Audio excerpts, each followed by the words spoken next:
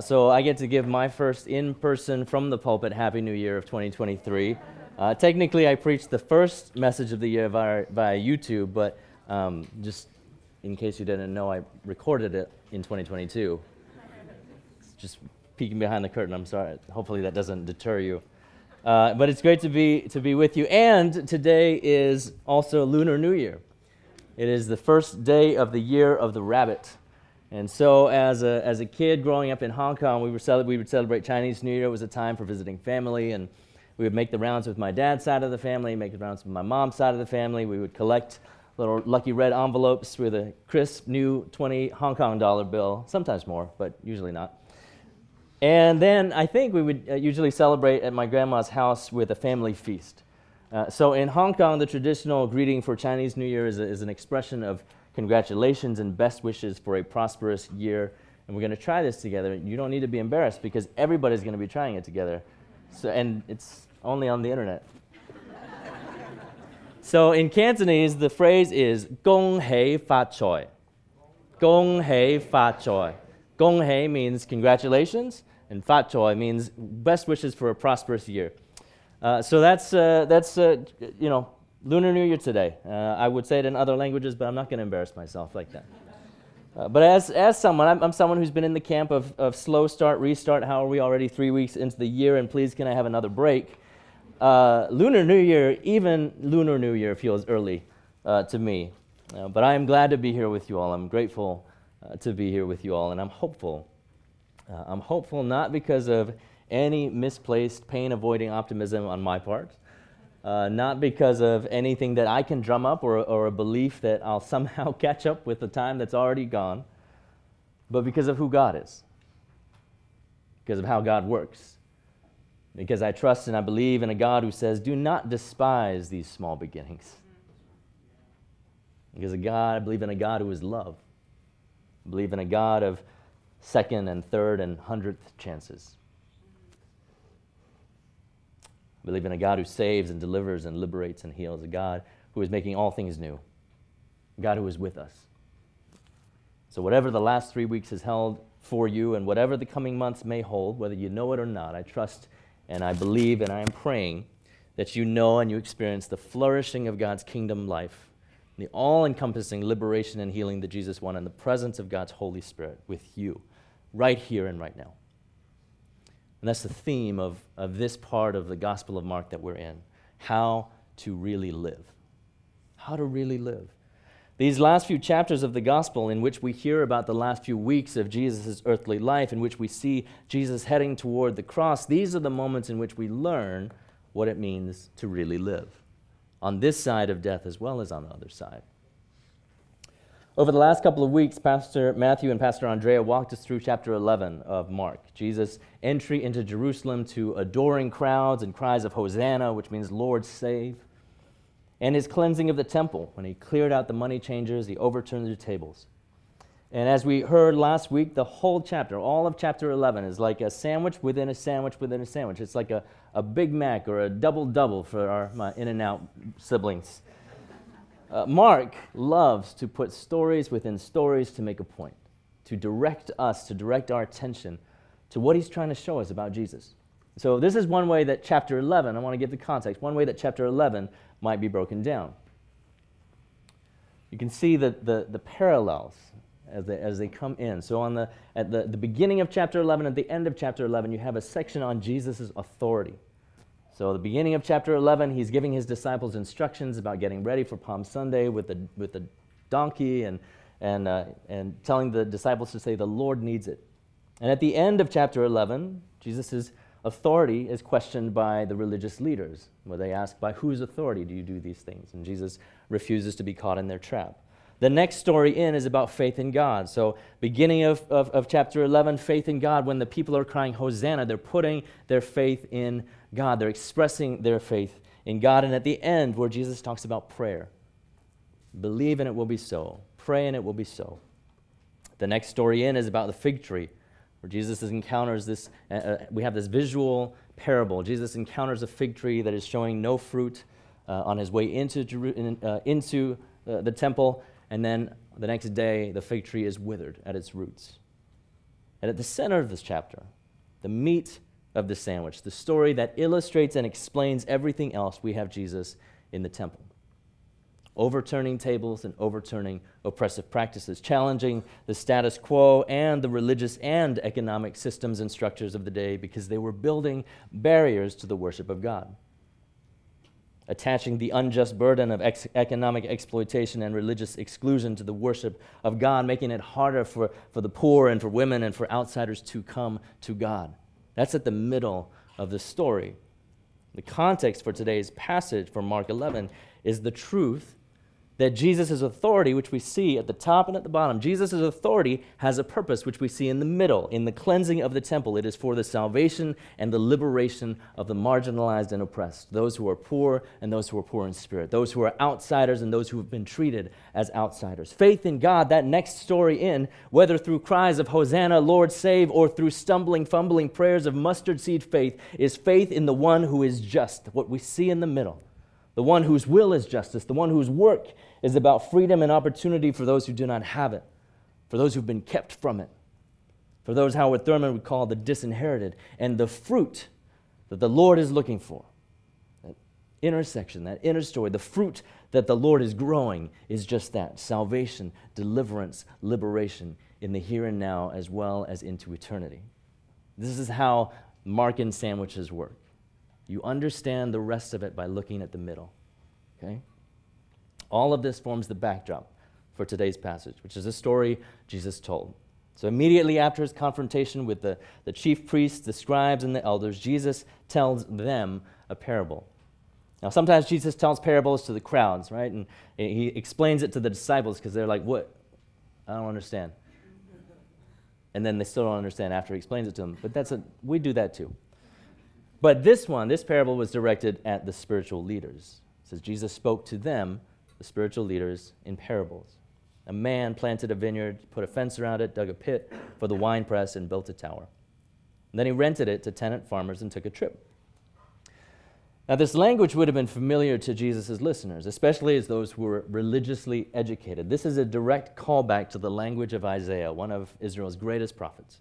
Listen to this from chapter 5 of Isaiah. My loved one had a vineyard. He dug it, cleared away its stones, planted it with excellent vines, built a tower inside it, and dug out a wine vat in it. Planted a vineyard, dug a pit for a winepress, built a watchtower. In other words, set it up for success. There's parallels there already, but let's keep going in Isaiah 5. He, the vineyard owner, expected it to grow good grapes, but it grew rotten grapes. We heard about a disappointing harvest just last week, didn't we? Fruit that didn't show up like it was expected to, like it was supposed to. And in case we needed it spelled out, Isaiah is very clear in verse 7, the vineyard of the Lord of heavenly forces is the house of Israel. And the people of Judah are the plantings in which God delighted. God is the vineyard owner, the vineyard is Israel, and the rotten grapes, the disappointing fruit, says God expected justice, but there was bloodshed. God expected righteousness, but there was a cry of distress. Justice and righteousness were the desired fruit in Isaiah 5. Justice and righteousness were the desired fruit here in Mark. Right? Justice and righteousness are what Jesus was expecting in the temple, in the house of God, but he could not find, and so he cleansed the temple. There's no way the religious leaders who are listening to this are not picking up what Jesus is putting down. No way. In Jesus' parable, though, the focus is not on the fruit of the vineyard. It's on the tenants who are charged with looking after the vineyard for the owner. Now, who's charged with looking after Israel? It's leaders, right? The teachers of the law, the priests, the scribes, the elders of the people. But in Jesus' story, the tenants disrespect the owner's servants. They beat some and they kill others. These tenants fail to discharge their instructions. They fail to honor the owner, the Lord Almighty, or those sent by the owner, God's prophets. Some beaten, some killed, few listened to.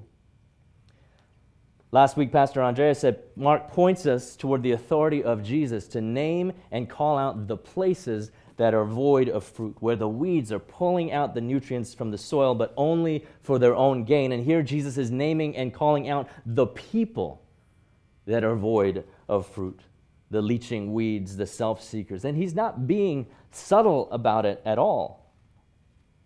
It's them. He's talking to them pretty straight way. Jesus keeps going, and he's not pulling his punches. He said, now the landowner had one son, whom he loved dearly. He sent him last, thinking, they will respect my son. But those tenant farmers said to each other, this is the heir, let's kill him, and the inheritance will be ours. They grabbed him and killed him and threw him out of the vineyard. So what will the owner of the vineyard do? He will come and destroy those tenants and give the vineyard to others. Haven't you read this scripture? The stone that the builders rejected has become the cornerstone. The Lord has done this. And it's amazing in our eyes. In these few verses, Jesus alludes to his own identity as the Son of God. It's actually one of the few places in Scripture where he does this. He predicts the rejection and death that lie before him, as he has for the last few chapters, and he says that God will vindicate him over those who oppose him. The vineyard owner will destroy the tenants and set up the rejected son as a foundation stone for what he is building. No wonder the religious leaders were opposed to Jesus. No wonder they wanted to be rid of him. Verse 12 says they knew that he had told the parable against them. They knew he was placing them in opposition to God, the very one they claimed to speak for. To be a Christian in the United States is to experience and have to figure out our faith in a country where certain forms of Christianity have dominated the landscape and our history, many of which have not at all looked like the God that Jesus they claim to speak for. I think of churches and priests and pastors who have committed or covered up abuse of women and children, disbelieved those who have had the courage to speak up. I think of slaveholding and white supremacist forms of Christianity that denied the humanity and the freedom of fellow image bearers while preaching so-called good news. I think of patriarchal and misogynistic forms of Christianity that deny the equality of women and the ability of women to lead in God's church. Those who were often the most faithful, last at the cross and first at the tomb and first to preach the resurrection. I think of homophobic and transphobic forms of Christianity that deny the belovedness of all people, not just depriving the church of opportunities to learn from our queer siblings, but even driving them to question if life is worth it. None of us has escaped misshapen understandings of Jesus and of faith. It's one of the byproducts of living in a fallen world. Now, sometimes we misunderstand. Sometimes our finite minds and our unhealed souls, they pass on unhealth. Sometimes we don't get it right. What Jesus is addressing here is not imperfection. It's not just making mistakes. What Jesus is addressing is those in power who are abusing their power. We need to notice, friends, we need to notice how Jesus engaged with people differently. His most compassionate, his most grace-filled, his most forgiving words were often directed to those most marginalized, most vulnerable, most downtrodden, and his harshest words were often directed at those with privilege and power, those who should have known better, those who had the opportunity and the ability and the calling as the spiritual and religious leaders, those who had influence in political and economic matters, and yet who failed to recognize that the standard they would be measured against was not how well they were doing, but how well they were taking care of the least of these.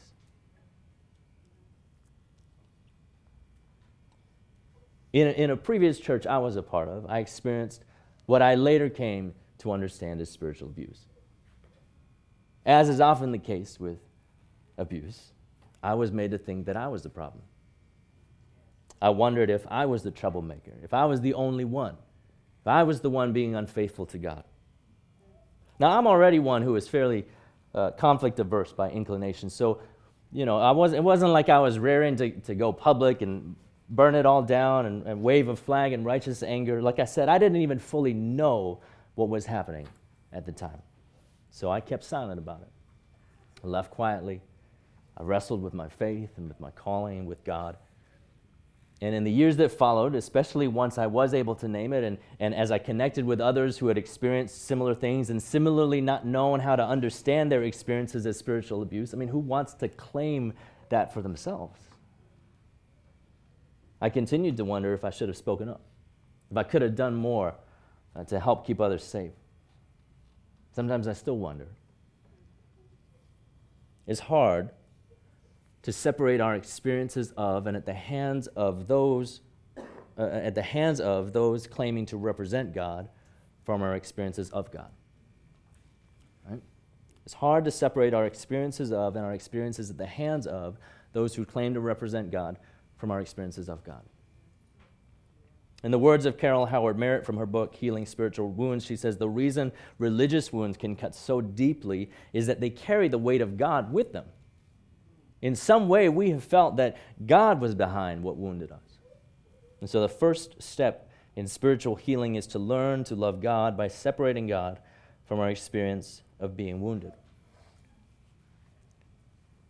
In this fallen world, all of us have things we're healing from. All of us are hopefully on a journey to try to see God as truly as God is, at least as much as we can this side of Christ's return. And not just through someone else's broken lens or someone else's limited worldview. This is one of the reasons we're looking at Mark's gospel. It's one of the reasons that every few years we go through a gospel as a church, because we heal when we look to Jesus. We heal when we look to Jesus, because when we look to Jesus, we see who God is, who God really is, what God is like, what God looks like, what God says, what God does. We need to be reminded that God did not condone what the pastor of your last church did, that God is not like the youth leader who failed to report your abusive situation or even perpetrated it. God actively opposes the self-proclaimed Christian politicians who tweet Bible verses while legislating against the very people God defends, the poor, the immigrant, the vulnerable. I take so much comfort from what I learned from Jesus here in this parable, who God stands with and who God stands against. Jesus stands against economic exploitation. Jesus stands against religious exclusion. Jesus stands against spiritual abuse. And by implication, Jesus stands with those who have been made poor, and those who have been labeled sinners, and those who have been hurt and harmed by people in positions of spiritual and religious authority, whether directly or indirectly. Jesus stands with you. God is with you. That statement is not just a descriptor of geographical presence. That is a statement of who God is for. Now, this whole parable in Mark 12, it harkens back to Isaiah, and this time to chapter 28. And again, Jesus' listeners, they would have known. This is what Isaiah 28 says, and you'll see the parallels. Therefore, hear the word of the Lord, Isaiah says, you scoffers who rule this people in Jerusalem, you boast when an overwhelming scourge sweeps by, it cannot touch us. Just like the tenants thought they could get away with it. They could get away with murder. So this is what the sovereign Lord, the vineyard owner, says. See, I lay a stone in Zion, a tested stone, a precious cornerstone for a sure foundation. The one who relies on it will never be stricken with panic. I will make justice the measuring line and righteousness the plumb line. Those things again. And he says to those who are so cocky about their position, hail will sweep away your refuge, the lie, and water will overflow your hiding place. Those who lead on behalf of God will answer to God, and that is both a comfort and a convicting word for me. And those who reject God, which we will know by their fruit of justice and righteousness, will be rejected by God. Those who perpetrate or perpetuate injustice will face the justice of God. Those who allow unrighteousness to flourish will be caught out and caught up in the end, and that is a word of hope for those feeling the pain of the present. For those wondering why evil and falsehood seem to prosper, for those healing from the wounds of one who abused their power and authority. What Jesus assures us of is that God is not mocked. We may await the full restoration and redeeming of all things. We may await the righting of all wrongs, but we can know because Jesus shows us that God is at work among us even in the waiting. And those who rely on Jesus will never be stricken with panic. In the words of Isaiah, he is a sure foundation. Let me offer here 2 brief words about healing. First, through the words of Teresa Mateus, author of a book called Sacred Wounds, she says, plain and simple, we heal in community. There's no other way. We heal in community. There is no other way. Just as Jesus was not alone, he had his disciples. Just as Dr. King was not alone in his activism, just as God declared it was not good for humans to be alone, find your community in which to heal.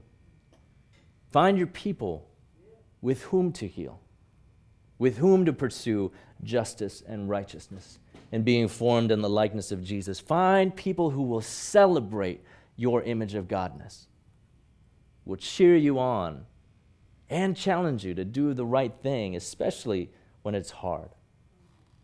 Seek healing in community. I was reflecting this week on how through this community, through you all, Christ City, God has brought me to a place of leaning into conflict more. Something I never thought I'd say. Leaning in to speaking up more, particularly against injustice and exclusion in the church. Now, recently someone reached out to me, someone I've only met a couple of times, but whose work and witness I respect. And this person said, I've noticed how you're leading. I've noticed how you're leading. I've noticed what you've been saying about queer inclusion, about racial justice. I just wanted you to know that. Now, I know the work that I do here is not perfect. I know there's still much to do, but it felt like an affirmation of the Lord. It felt like a marker on the path from feeling stifled to speaking up.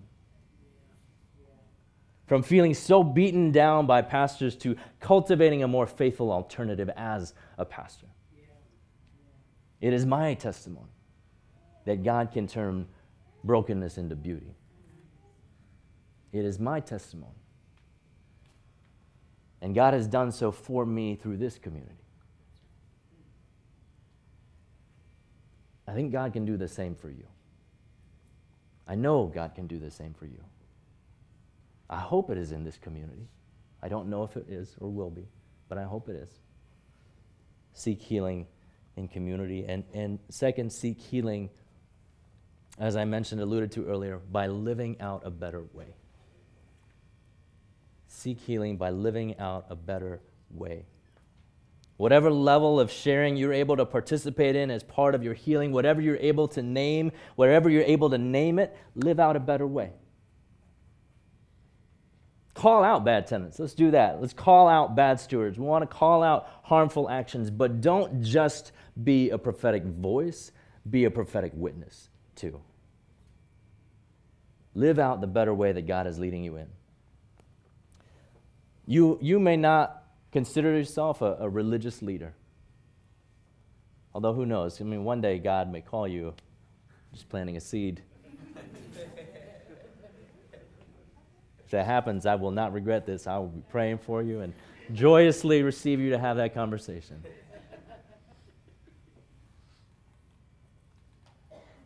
But all of us are called to be ministers of the gospel. All of us are called to be bearers of the good news.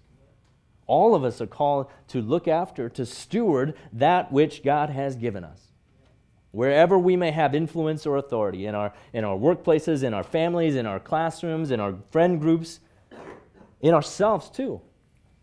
With our time and our money, with our energy and our relationships, with our bodies and our minds, with our words and on our screens. What kind of tenant are you?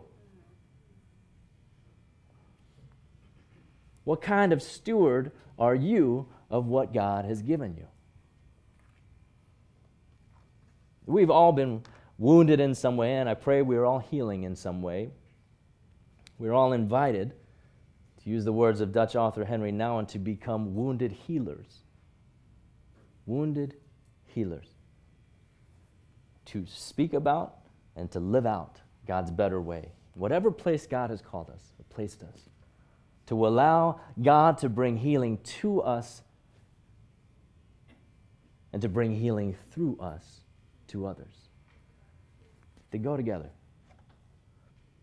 To learn to live like Jesus in order that others might also experience the healing and liberation of God. And I hope it's clear that this healing and liberation is holistic.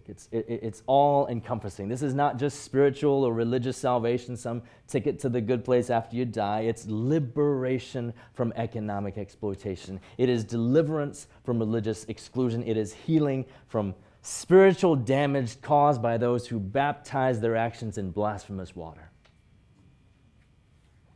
It's emotional and relational restoration. It is familial flourishing and societal shalom. It is welfare, faring well.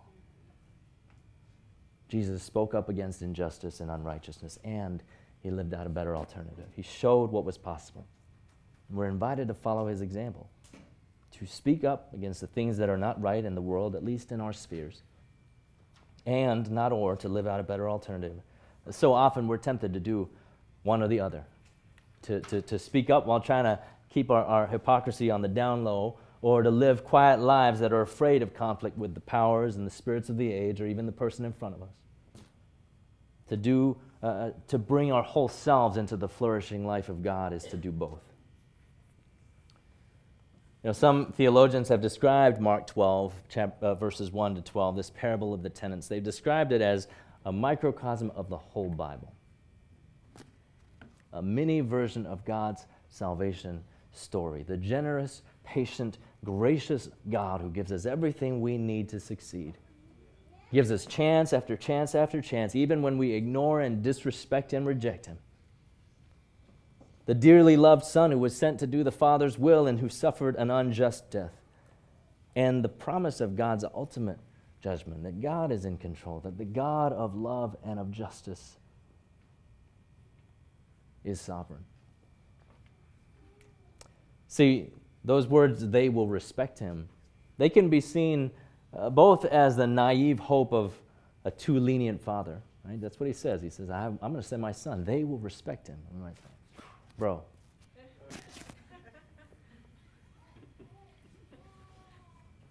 And it can be read in the light of the end of all things. They will respect him. Every knee will bow and every tongue confess that Jesus is Lord. Justice and righteousness will be his throne. Healing and freedom will be found in him, and whoever believes in him, the one sent in love, the one who came because of love, whoever trusts in him, whoever builds their life and living on this cornerstone will really live. Church, may we be spurred toward conscious and intentional engagement with the possibilities of God. May we be stirred from whatever numbing we find ourselves turning to in our avoidance of the hard things of life, or in our repression, or running from the wounds we've collected. May we be stirred toward the life in Christ that is really living.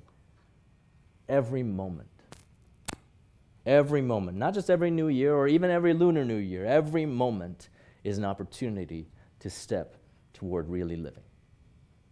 And we will discover that with God, every step in that direction is itself an arrival. Would you pray with me?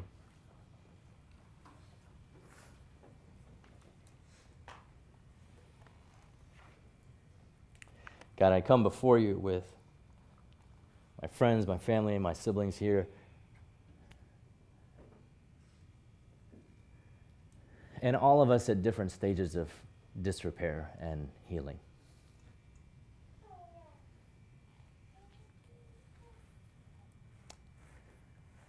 And so, Lord, all I pray is that your Spirit would minister to each one of us in the way that we can receive it, in the way that we need to hear it.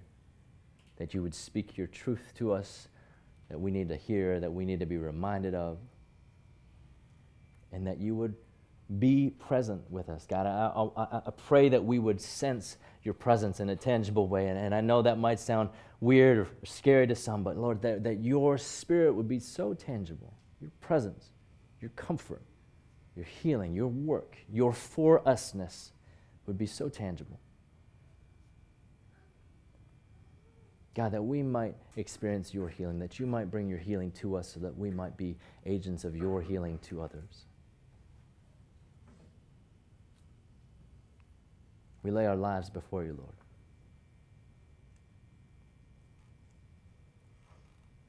We want to really live.